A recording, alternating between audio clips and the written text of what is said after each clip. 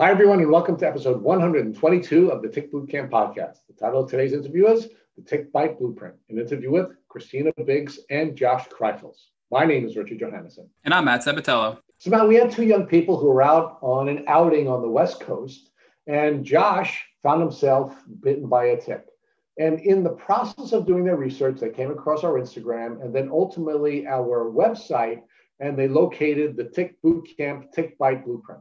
And Rich, as the person here with Lyme, I know many of our listeners are probably thinking, I don't care about a tick bite. I already have chronic Lyme or a co-infection. But the fact is, the reality of a reinfection is real. And I'm living proof that I know I've been reinfected at least twice since initially being infected with Lyme disease. So, Matt, it's really important that folks who have chronic Lyme disease learn about the tick bite blueprint so that in the event that they do find themselves being bitten by a tick, they can protect themselves from reinfection and all the challenges that will come along with a whole bunch of new germs being spit into them. It was even a greater blessing about interviewing Christina and Josh, as Christina is a nurse, Josh is a dietitian, and they talked a lot about doxycycline and the impact that it has on gut health, and the steps that they were going to take to protect Josh's gut health and the additional steps they were going to take to enhance his immune system. So this was a really cool interview, not only because they went through the steps of the tick bite blueprint and they talked about the different challenges that they were going to be helped with as a consequence of the blueprint, but even more importantly, they gave some added value to the blueprint by talking about their perspective as a medical professional and as a dietitian. So, Matt, I'm really excited to introduce Christina Biggs and Josh Kreifels to the Tick Bootcamp community. So, hey, Josh and Tina, how are you? Doing well. Doing well. Well, thank you for joining our podcast. We're really blessed to have you folks. So, Josh, can you first introduce yourself to our audience? Yeah, absolutely. I'm Josh. I live in Seattle, Washington. I have my master's degree in nutrition, and I am a registered dietitian.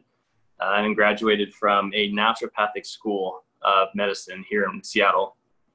And Tina, can you introduce yourself to our audience? Yeah, my name is Tina, and I'm a registered nurse in school to get my nurse practitioner right now. I also am from Seattle, and I love all things medicine, and so I'm really excited to talk about all of this today. So, folks, just for our audience, you are actually the first people we've ever had on our podcast who have been as early in their journey as Josh and Tina are. So this is really exciting for us to speak with you folks. So Tina, can you share with our audience how we connected with one another yesterday? Yeah, so without getting too much into the exact story of it, because I know Josh will definitely share that, but yesterday we came across Josh getting a tick bite.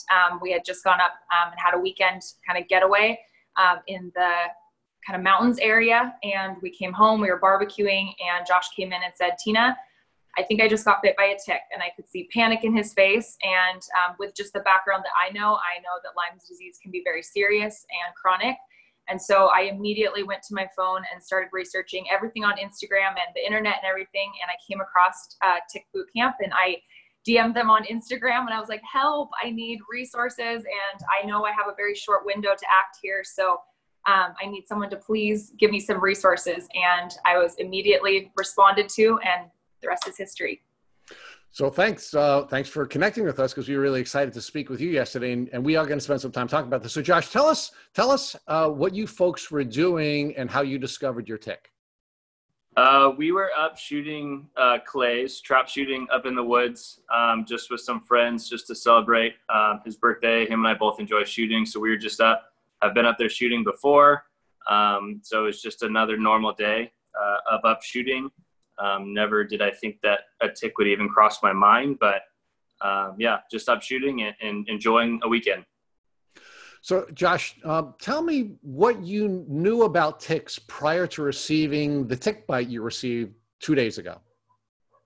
I knew that they can transmit some pretty harmful diseases. I know about Lyme disease. I know about chronic diseases and autoimmunity and things like that. Tina certainly knows a lot more about the actual medical process of Lyme disease. So this is all very new to me, but I do know some about ticks. So now, as a consequence of knowing what you know about ticks, did you take any precautions to protect yourself from being bitten by a tick when you were out in the woods yesterday? Or I'm sorry, 2 days ago? I did not take any precautions because it never even crossed my mind that I would be bit by a tick. And it's pretty known that ticks are not common in Western Washington. It's not something we deal with a lot. So no, I did not take any precautions. So Tina, why don't you share with us what you knew about ticks prior to Josh's tick bite a couple of days ago, and now the deep dive you've done over the last couple of days? Yeah, so I never had any experience with them growing up. We had some animals, but they were all outdoor animals. I never really was worried about ticks growing up. What I knew that they were more prevalent on the East Coast and the West Coast. And so it's never been something that I've been super kind of cognizant of growing up. My parents weren't big like bug spray people or anything when we went camping. And so mosquitoes were really my only thing that I was worried about. So as far as Lyme disease, I have had one friend that had dealt with it pretty significantly, but she was really in the chronic stage of it, and I never really got into how she contracted it with her. And so I would say my knowledge was minimal in that category. All right, so now you were out with Josh a couple of days ago when he had gotten bitten by the tick. Yep. Did you take any precautions to protect yourself from coming in contact with ticks? No, we did not wear any bug spray. We just were out kind of having fun. And, little did we know that there was any, harm in the area. We were more focused on, eating our food and shooting our guns. And no, we did not wear anything specific or spray anything on us specific to protect us. So Josh, how did you notice that you were bitten by a tick? How'd you find the tick? It was probably about 3 hours later. We were back home and barbecuing some dinner, and I felt something on the back of my tricep, and just it was a little hard and sore. And so I lifted up my sleeve, and it looked like a tick. I saw the face looked like it was burrowed into my arm, and the body was angled up kind of. I remember seeing that it was black with a little bit of red on it, but it happened really fast of me just grabbing the tick and pinching it and pulling it out. So I didn't get a super good look at it, but it didn't look like a bug that I've experienced before. And just being fearful of ticks is why I instantly kind of pulled it out and threw it. So let's talk about that. So you feel something on the back of your arm, which I want to share with you is quite frankly unique because ticks actually have a property in their spit that actually will anesthetize your arm. So in most cases, when you have a tick, it can be there for days and you won't even find it. So that's a pretty unique experience that you did feel it without touching it. So let's talk about like how you felt the minute you saw that thing biting you on your arm. Like what was your reaction and how did you physically respond to that? Yeah, just to clarify on that last point, I didn't feel pain in my arm when I felt the tick. I just put my hand on my arm, and I felt something that was a little sensitive. So I didn't feel pain the entire time until I put my hand on my arm. But just to answer your next question about what kind of went through my head, was I need to get this off me as quick as possible. And I know not to smack it or like squish it into me, which is why I tried to pinch it with my fingertips and then throw it. But I think just the initial shock of, oh my gosh, I just got bit by a tick. I hope I don't get chronic disease or Lyme disease. Lyme disease was honestly one of the first things I thought of. So a lot of fear initially, and I tried to calmly walk in and tell Tina that I think I had just been bitten by a tick, even though she could obviously tell in my face that I was clearly freaking out. So the minute you touched the tick on your arm, you touched it with your fingertips, so your fingertips are what caused you to feel the tick? Yes, correct. And what did it feel like when your fingertips touched the tick? It felt hard. Like, I don't know why I would have like a little hard thing on my arm. And so it didn't feel like skin or didn't feel like something on my shirt. And so I just felt the sensitivity when my hand went there and I lifted it up and then just saw the look of it and the angle of the way it was in my arm was the first inclination that I thought it was even a tick. So let's talk about the clothing you were wearing. Were you wearing a shirt that was tight on your arm? Why do you believe that the tick was biting you where it was? I was initially, when we first started shooting for like the first half of the day, I was wearing a full sweatshirt. And then I had taken my sweatshirt off and was just wearing a t-shirt. And most of my t-shirts are more of an athletic fit. And so the sleeves are a little bit tighter. And so I don't have any inclination of why it was biting my arm, but I assume since I took my sweatshirt off, it was just looking for a place on my skin to bite. Well, I can share with you, Josh, that the reason the tick was biting you where it was biting you is because you were wearing an athletic cut shirt. And what ticks do is they look for a fold of some sort, right? So because you had a tight shirt on your arm, it thought it was burrowing into a place where there was a fold, and that's why you were bitten on your arm, luckily. So let's go back and talk a little bit about, again, you feeling for the tick. I'm really interested in trying to learn why you ended up running your finger across your forearm across your tricep when you did. What caused you to touch that part of your body and not any other part of your body? I think I was just leaning up against a beam while my buddy was grilling, and I had crossed my arms across each other, and just so happened to be where my hand landed on my arm and my fingers landed on my tricep that I felt a little sensitivity. So it's just me standing casually in mid-conversation with my buddy. So the fear triggers your fear circuits are triggered, and you want to get that thing off as quickly as possible, and you just pull it off and throw it on the ground. Correct. Yes. I'll throw it on the ground into a bush, which I was unable to find the tick after the fact. Okay. So now, Tina, we need to bring you into this conversation. So now, what is Josh like when you first see him after he's sharing with you that he was bitten by a tick? He looked like he ran over his childhood pet in the car. So he was completely white and was full panic mode. And when he gets like that, he gets super quiet and very, very, just looks nauseated. And again, we were with our friends at their house, and I think like we didn't want to make a big scene. Like it wasn't like we were trying to be like these nervous panic. And I do want to kind of insert this for the people listening. You know, this is not like a very recognized Western medicine disease, and it is not something that a lot of people know about. And so for us, having the knowledge that we were automatically panicked because we know what it could mean.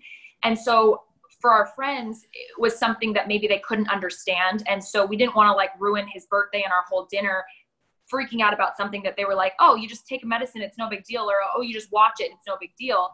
And so we felt kind of like we're a little people pleasers. We have a little issue with that. And so we kind of were trying to like talk in Morse code and like not make a big deal about it. But yet I knew this was something that we needed to take super seriously. And so I think when I saw him in that panic mode and he saw my face when I recognized, oh, it was a tick, it was like, we have to start figuring out what to do because we don't have a lot of time. That's kind of what went through my head. So, Tina, what was your reaction when you found out that he had been the victim of a tick bite? Did your fear circuits trigger as well? I think like my first reaction was like, you're kidding me. Like we go through all this coronavirus stuff and we have all this stuff with just life. And I'm like, oh my gosh, like, no, like this is crazy. Cause I know from enough at that point, which I know a lot more in the last 24 hours than I've ever known. But I think my first reaction was just like, oh no, like I really don't want Josh to have to go through this. Like that was my first thing is I know it's a long road for a lot of people. And so I think that was my first reaction of just fear of like, is this really going to happen to him kind of thing. So what is the first thing either of you did to treat the site of the tick bite? I had Tina get tweezers and kind of dig into the area to see if maybe I had grabbed the body and the head was still in my arm. Which we don't wish we would have done that because that's no good, but that is what we did. I, in hindsight, wish I would have just got her and had her pull the tick out with the tweezers rather than me pinching it and squeezing it with my fingers. But I think the first initial reaction was just to have her check the tick bite location and make sure that there wasn't any remnants of the tick still in my arm. Okay. And why did you want to make sure that there was no remnants of the tick in your arm? Did you believe that if the mouth of the tick was still in your arm, that could cause you to become sicker? Yes, just because I don't know a ton about the transmission of Lyme and how long it takes, but we initially kind of started researching on our phones and things like that. And I just wanted to make sure that there was no possible way that any sort of transmission would continue after the tick was removed. And again, little did we know that is not, the right way to go about it. But I think that's like your first inclination. But I think there was not a lot of common sense going on there. Like, oh, hey, the body's detached, so maybe we should just chill out. But I think we were just frantically trying to make sure we got everything out. Right. So because both of you were in a place where your fear circuits had been triggered, you felt like you had to take some action, right? So the first action that you had taken, Josh, was you pulled it off. You grabbed it and you pulled it off. The first action you then asked your fiance to take is to, hey, get tweezers and try to dig into that portion of my arm to make sure that the mouth of the tick is not in there, right? Correct. So what is the next thing that you did? Either one of you, what's the next thing you did after you finished digging around to see if the mouth was left in Josh's tricep? Well, there was definitely some like erythema around the area. It was probably like the size of a penny, really red, kind of hot, firm to the touch. And so I immediately drew a line around it with a Sharpie, because in school, obviously we always know any rashes, we have to make sure we mark the border because we want to make sure if it grows, we're not second guessing ourselves and we really are marking that. So that was kind of my nurse brain went right into marking the border. So we did that.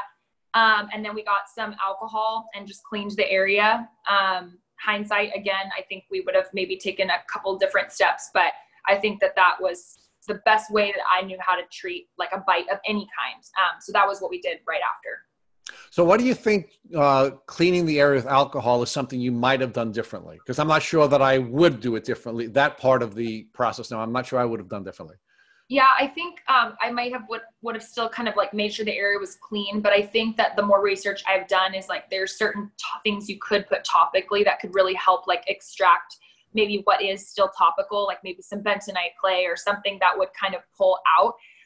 And so again, we were in a position where we were at our own home where we had all of those things. And I think a lot of people maybe don't have those resources, but again, we weren't really mentally prepared for it. So it's not, it wasn't something that I had available, but I do think I would have cleaned it, but I would have maybe also added something topically to kind of extract anything else. After you've cleaned it. So you think you were, when your nurse brain finally came back to you and you were beginning to start to take the steps to protect your fiance, you believe that cleaning the site with the alcohol was probably a good step. Yep. Okay. Did you use, what's the next thing you did, either one of you, to the site after it was cleaned with the alcohol? We put some Neosporin on it and put a Band-Aid because I thought in my head that was the best thing I could do to extract anything else because it's antibacterial. And so I thought, you know what, let's just slap the sucker on there and slap a tight Band-Aid on, and we'll just try to get it to kind of suck out any of the maybe superficial venom or whatever you call it that was maybe there. Okay. All right. And then Josh, I'd like to walk back for a second. Now you've had a couple of days to think about this. How do you think that tick got to where it is when you ultimately remove it? How do you think it got there? I mean, I had been walking through, it wasn't a heavily wooded area, but there was definitely some like shrubs on the ground and undergrowth from being clear cut, some new growth rather. And just walking out casually either to pick up targets or pick up things that we were aiming at and then reset them. I think I may have just brushed up against a brush or a tree or something like that is the only thing I can think of. And then it may have just crawled until it found skin. We'd also been putting our clothes on the ground, picking up shells and everything. So we were like really close to all of that greenery for, periods of time. All right, so it's likely that when you bent down, you brushed your arm against some grassy area, or you touched it with, you touched your hand and then it walked up your arm is likely what happened to you receiving the tick, right?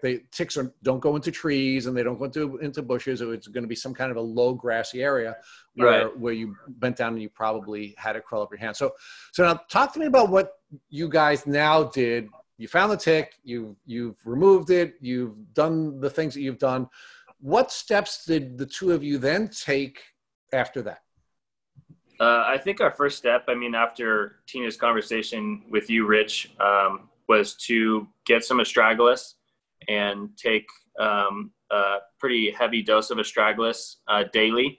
So I immediately drove to the grocery store and bought all the astragalus they had on the shelf just because I knew I would be taking it for a while. So that was kind of our first step. And then additionally, just getting in contact with my physician and getting a script for doxycycline. Is that how you say it? Doxycycline. which I started my first dose yesterday. And so those are just kind of the first 2 steps we've taken thus far. I took more vitamin C today just to help my immune system.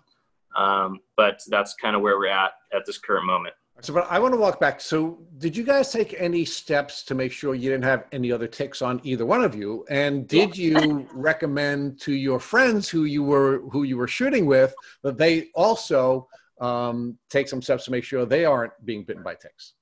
Yeah, so funny that you say that. I think we absolutely ran with warp speed up to the bathroom and stripped all of our clothes off and checked every area of our body. We like hairline, behind the ears, behind the knees, between the toes, everything.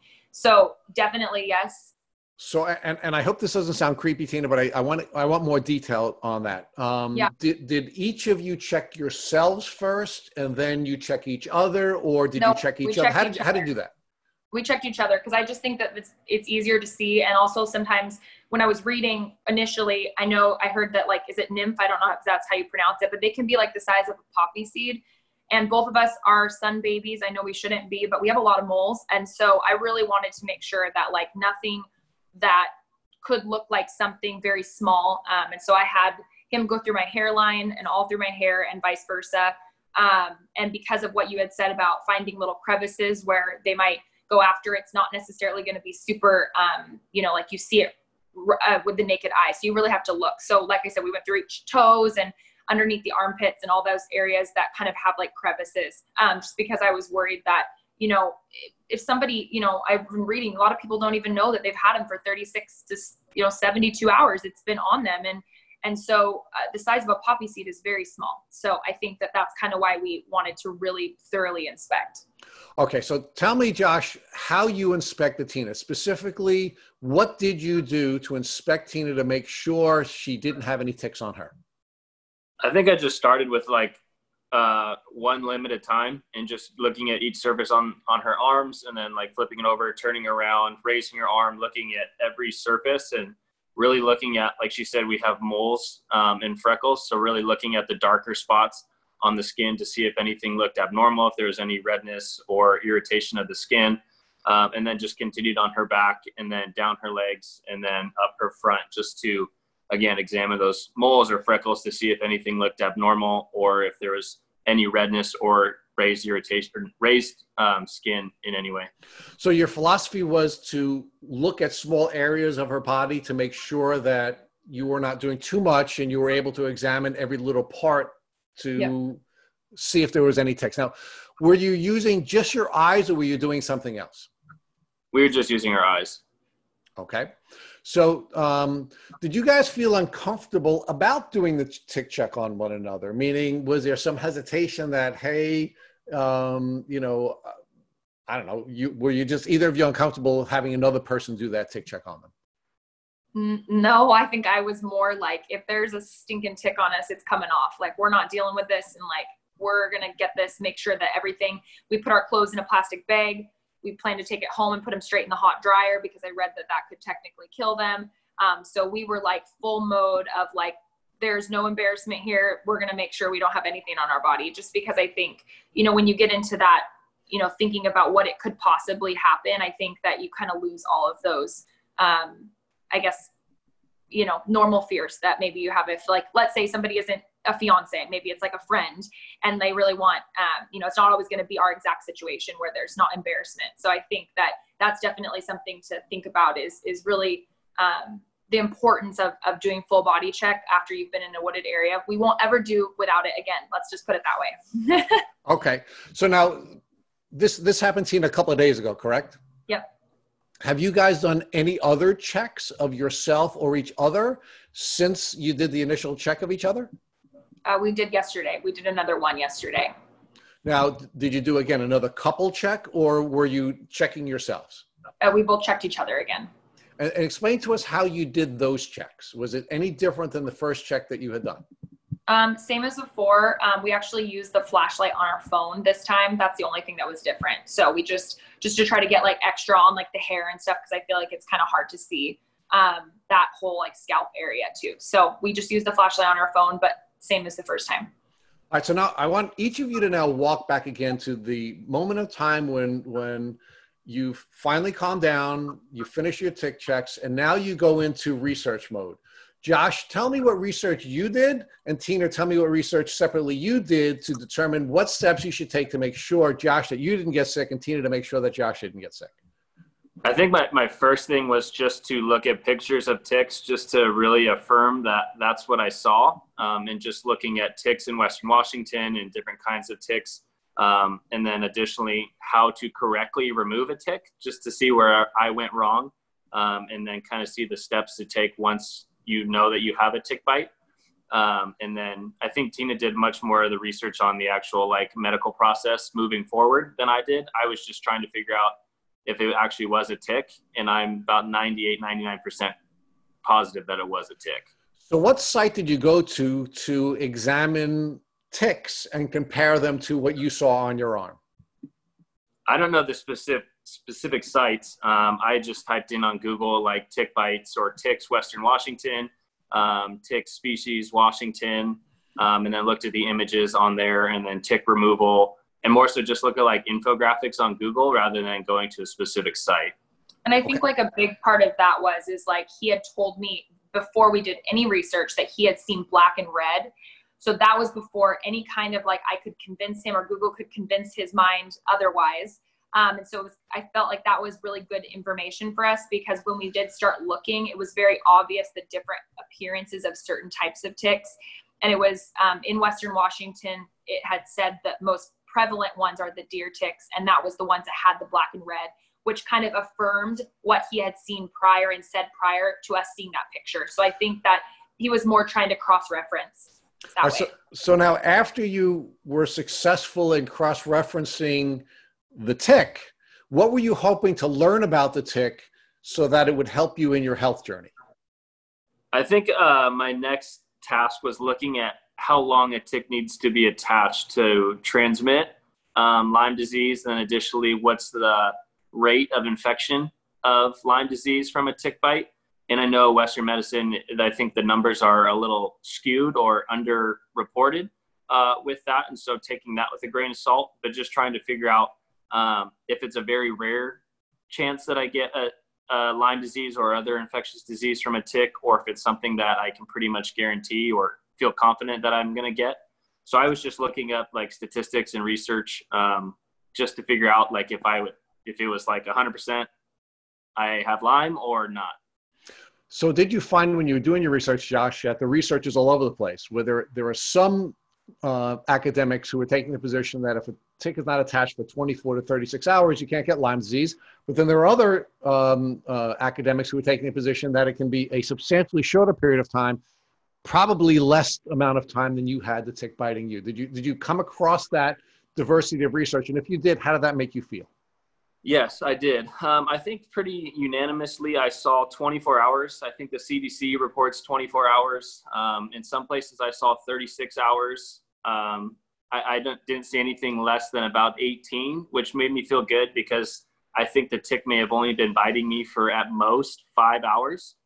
And yeah, it definitely made me feel better that the tick wasn't on me for that long, but it still makes me nervous because the research is so all over the place. I will say that I did see that it could be a lot less. So in my research, I saw many forums of people that had chronic Lyme that said, you know, the research says this, but my experience is I actually know for a fact that it was on me for 2 hours, and I definitely have chronic Lyme, or, you know, vice versa. So I think I saw a huge array, but definitely a large chunk of people that were writing that it was much less than 24.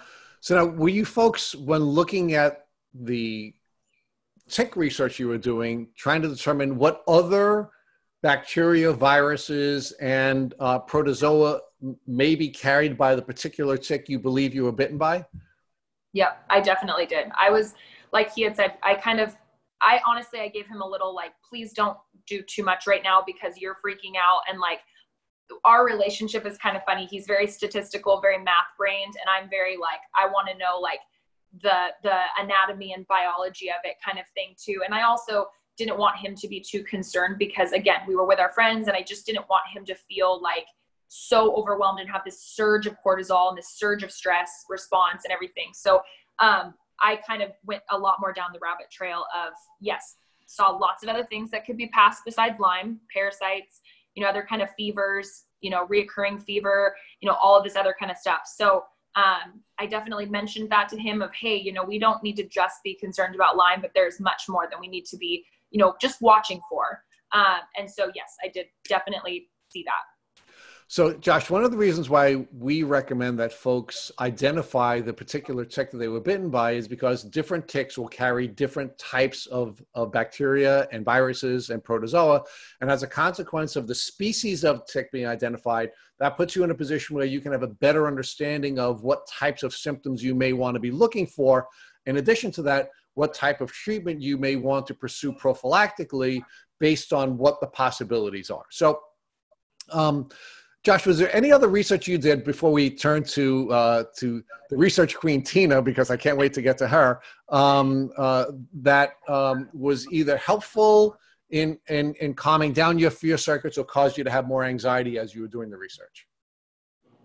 I think it was just looking at those initial things that I already mentioned. I did a little bit of research on just the doxycycline in the gut health, just because as a dietitian and a guy in the nutrition space, that's obviously a big concern for me, is destroying my gut bacteria, which is where a large percentage of our immune system is. And so I'm not one to typically take antibiotics or any sort of pharmaceuticals, but just because of the severity of Lyme disease, I felt that it was reasonable and responsible to take the antibiotic just in case. Okay, so Tina, let's now talk about your research journey. While you're trying to encourage your fiance not to do too much research because you don't want him to get more anxious, you of course are now on the research trail. So tell us what you're looking for and what you ultimately find. Okay, so I ultimately was looking for. My number one goal in my research at that time was I remember in nursing school, I learned that there was a window of time that after somebody gets bit by a tick, that there is medicine that you can take that will drastically reduce or quote unquote cure your opportunity to get Lyme. Again, I want to preface that I think that Western medicine is behind a little bit on Lyme, and I hope that with all of this education, we continue to move the bar forward in that, because I know a lot of people suffer. But I do remember that in nursing school. So that was my very first inclination, was what was that medicine? How long do I take it? Where do I get it?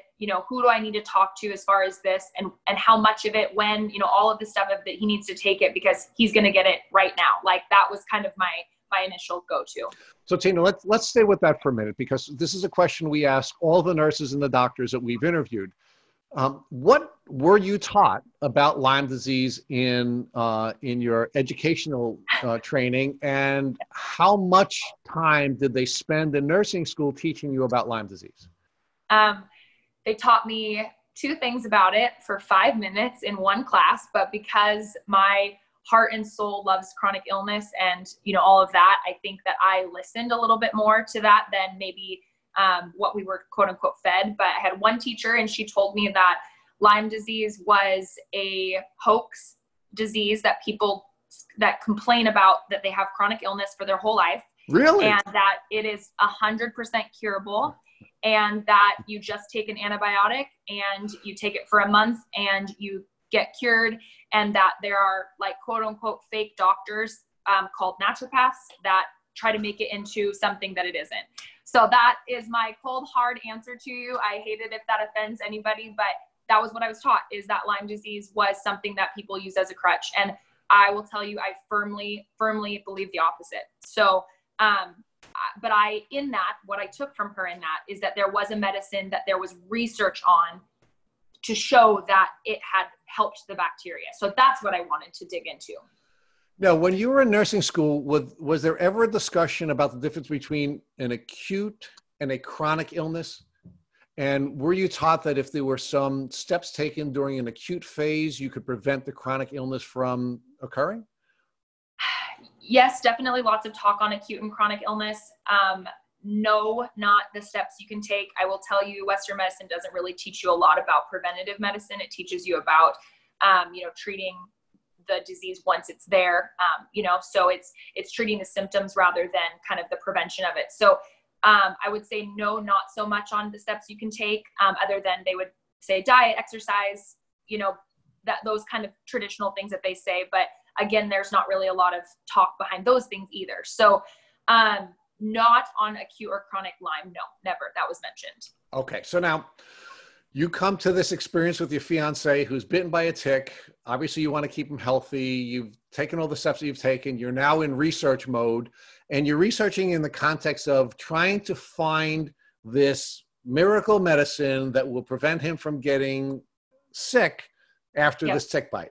Are you able to find any actionable information anywhere when you're doing your research? So it was very easy to find doxycycline. It was very easy to find research on that medicine. It's something I've seen used 1,000 times for many things like acne, UTIs. We've used it all in Western medicine for many things. So I was very familiar with that, what that was. And there was a lot of research on dosing. That was kind of the argument of how much and how long. And so that was where I was trying to dig into. And I think my brain, the way it works is I never take no for an answer. If there is one research that says this way, it's never definitive, because we know medicine is not definitive. We're always learning. That's why we call it practicing medicine. And so I wanted to find, if somebody said 200 milligrams, I wanted to see if anyone said 300, or if anyone said 100. I wanted to see kind of where that line was drawn. And I will say the conclusion that I came to is the most common treatment was 200 milligrams of doxycycline for 1 month. That was where I kind of landed on the most common prescription.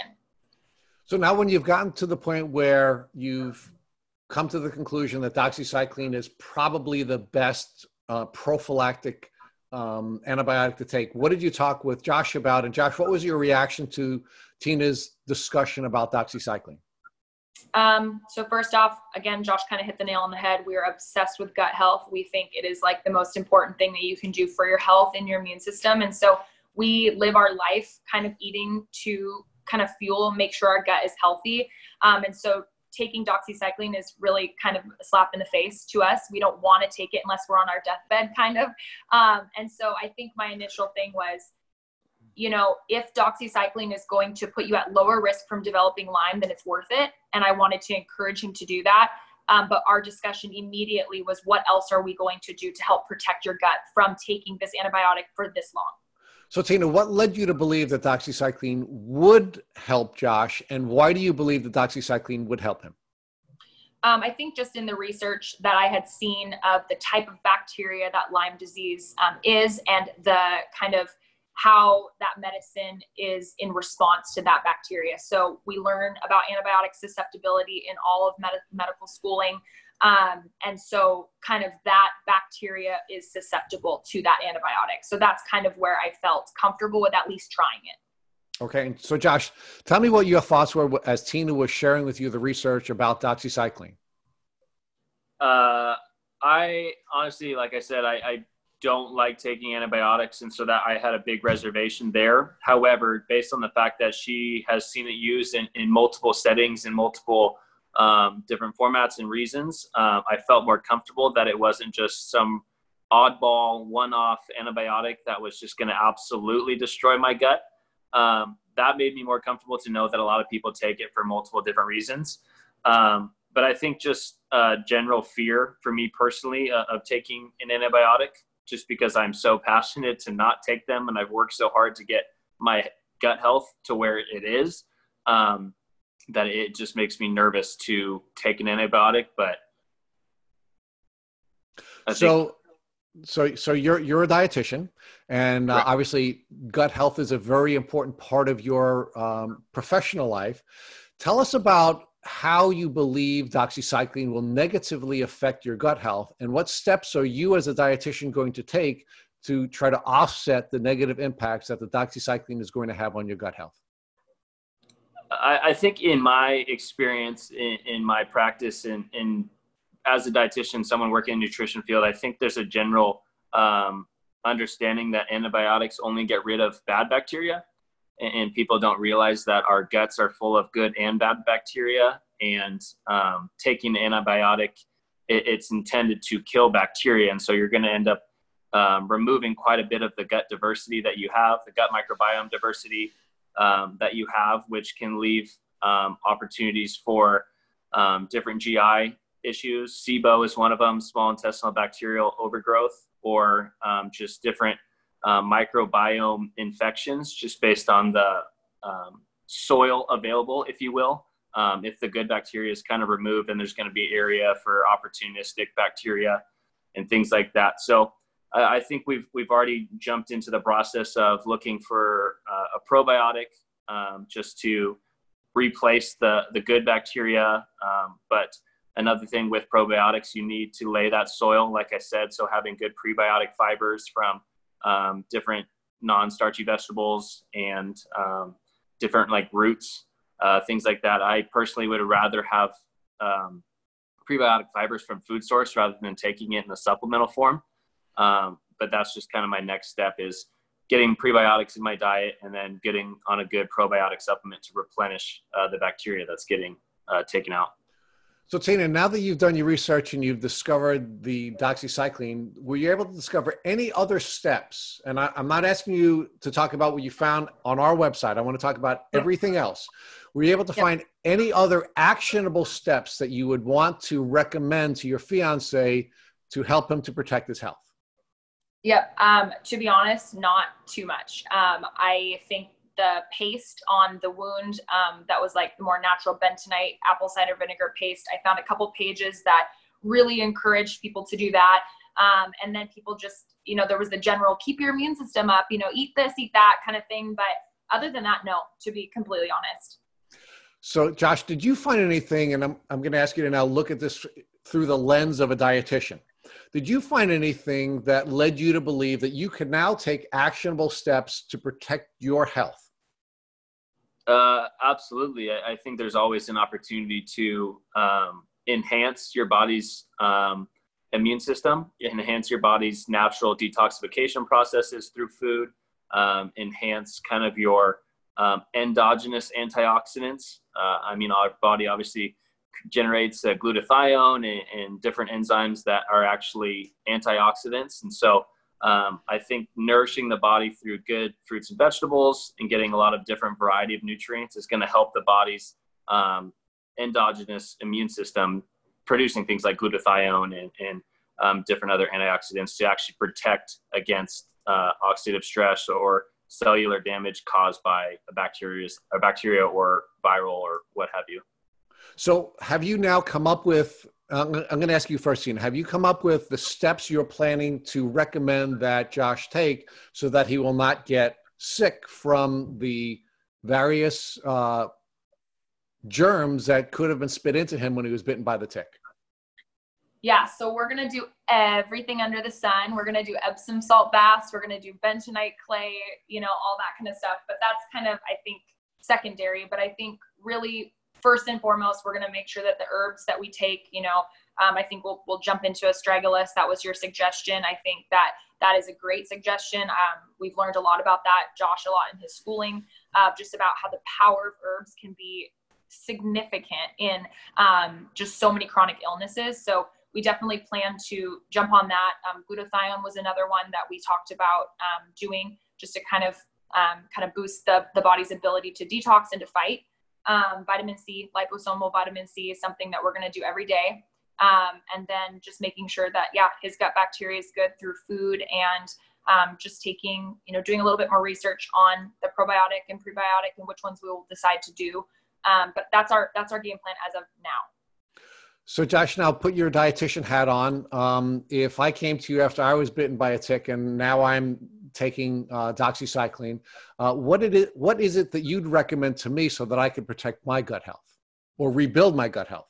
Yeah, absolutely. So first and foremost, obviously get a good quality probiotic. And there's research to say that a soil-based probiotic is probably the best. And the I would be a little hesitant to just go run to the store and buy any probiotic off the shelf, just because you want to make sure you're getting one that's a little bit more specified to you, and making sure that it's a live culture, and making sure that the capsule can actually surpass the acidity in the stomach. So an enteric coated capsule or something like that would be the first priority. And then education about the timing of the probiotic. Obviously not take probiotic the same, like in the same swallow as the antibiotic, just because the antibiotic will just end up killing off the probiotic, but staggering the dose in that. And then there's different fruits and vegetables that I really am an advocate for: cabbage or sauerkraut in that capacity, just because they're high in glutamine. And glutamine can actually help with the gut lining, which is super cool. So definitely increase glutamine, whether that's in powdered source or whether that's through food, just to make sure you're nourishing the gut health. And then regular fruits and vegetables, and then a lot of water content. If you're going to be having more fiber, want to make sure you're drinking more water just to keep things moving through really well. Apple cider vinegar is another really good one, just to help with like the detox process and the hydrochloric acid in the stomach. So I think just those couple of things would be my first recommendation. I don't want to try to drink from a fire hose, but just do a couple things from the start, just to start nourishing back the gut health and try to get back on track. All right, so Tina, now I'm going to ask you to help us out. One of the questions that we ask all of our podcast guests is a question that we ask them to hypothetically imagine a loved one coming into them with a tick biting them. We don't have to ask you the hypothetical question because you guys just had this a couple of days ago. So Tina, have you looked at our tick bite blueprint, which we actually created based on this question that we've asked over 100 podcast guests? And if you have, what do you like about it? And what would you change to improve it? Yeah, I love it. I think that you guys have done an amazing job, and it has definitely put me in a more peaceful mindset. Just knowing that somebody has put a lot of research and a lot of time and passion behind it, that I think will make anyone feel better. So I definitely think that I was blessed to find you guys' website and be able to talk to you so soon. And so I think that blueprint would be an amazing resource for anyone who has a loved one or themselves that has been bitten. What I love about it is it's very clear and concise and step-by-step, which I feel like you need when you are stressed out. You don't want this huge, 10-page PDF document of all this sciencey words and big things and everything. I think that's overwhelming. So just having it step-by-step makes it very clear. And I think that it gets people in that mindset of what can they do to advocate for themselves. I think we had kind of mentioned in the very beginning of this, not to knock any kind of Western medicine or any kind of, research out there. I don't want to knock on any doctors or anybody, but I think that we can do a better job of advocating for ourselves. I think a lot of times people with chronic illness find themselves in that position where you have to almost shop for your doctor. You almost have to find someone who's willing to listen to you. And I think that can be very empowering, but also people can get very, very frustrated with feeling like they have to do all of this research to then get to step B. So I think with the blueprint, what I really, really appreciate is it gets you the steps that you have to take in that first, 72 hours. And then you can kind of start to take a step back and be like, all right, for the next 3 weeks, now what am I going to focus on? And then for the next 6 months, what am I going to focus on? And then quite frankly, we would hope that lifestyle change is a big thing. I mean, if you're feeling like your lifestyle is not, fitting a way that's going to help your body heal, then maybe it's time to make those choices too. So this is a lifelong lifestyle change. And that would be what I think everyone with chronic illness would hope that anyone would hear. So do you have any recommendations for us about what we could do to improve the blueprint? To be honest, I think it's going to be something that's going to be ever changing. I think as every single person that you guys talk to and interview is going to have a different perspective and a different situation. I mean, never in our life would we think we would be sitting here talking to you right now, but we are so blessed to be able to do that. And I think if this can help anybody, we would be thrilled.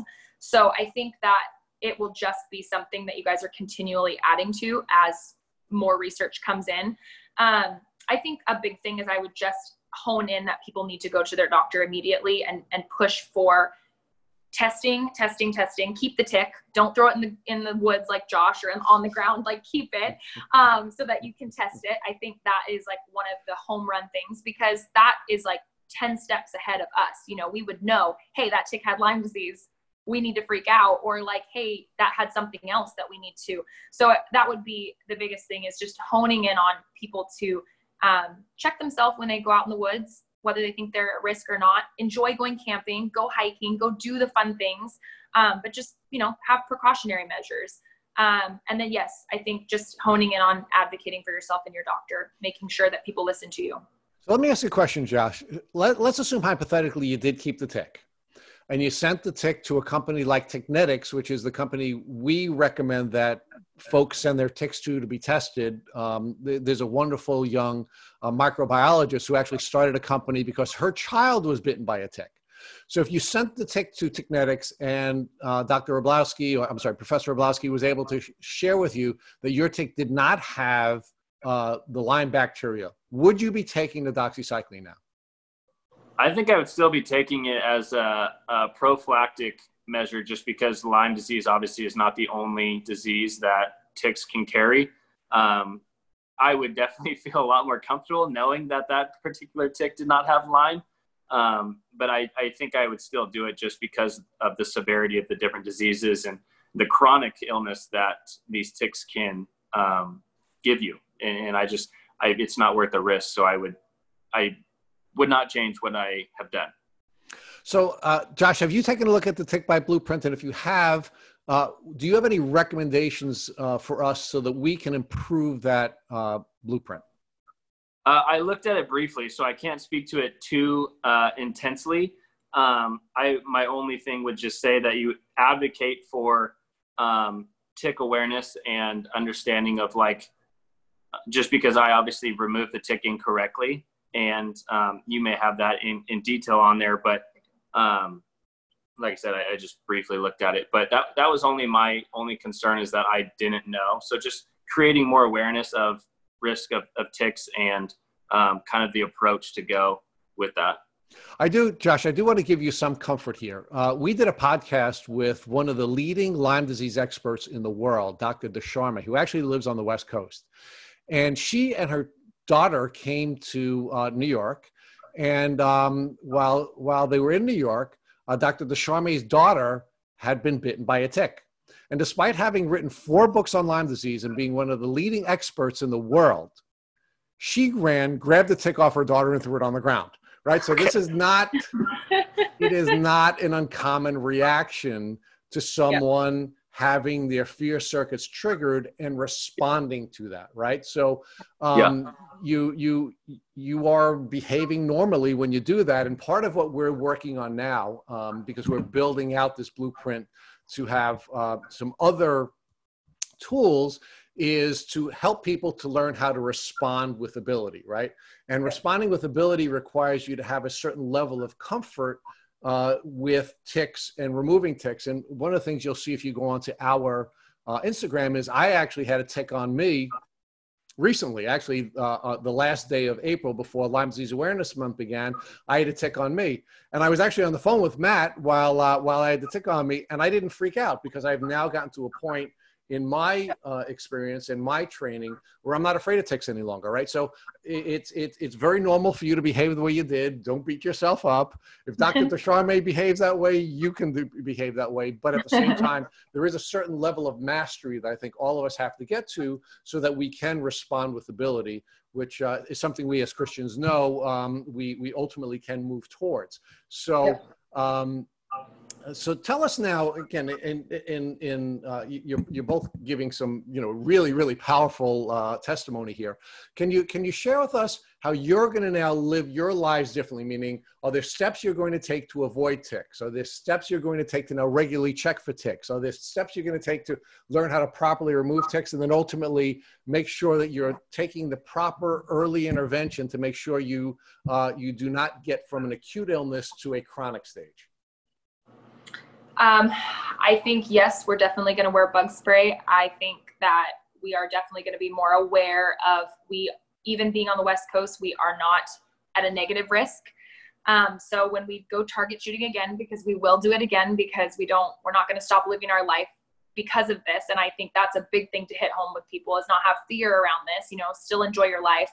But we will wear long sleeves. We will wear, maybe looser clothing that they're not going to burrow under, and just have a little bit more awareness as far as checking ourselves as soon as we get home, those things. But definitely not going to stop living our life because of it.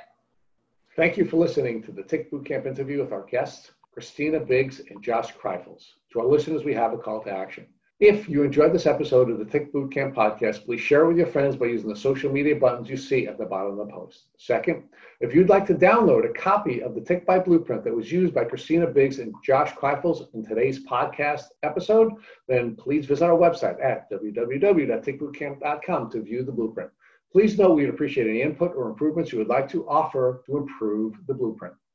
Third, don't forget to subscribe to this podcast on iTunes, Google Podcasts, or Spotify to get the automatic episode updates of our Tick Bootcamp podcast. And finally, please take a minute to leave us an honest review and rating on iTunes or our website. Thank you for listening.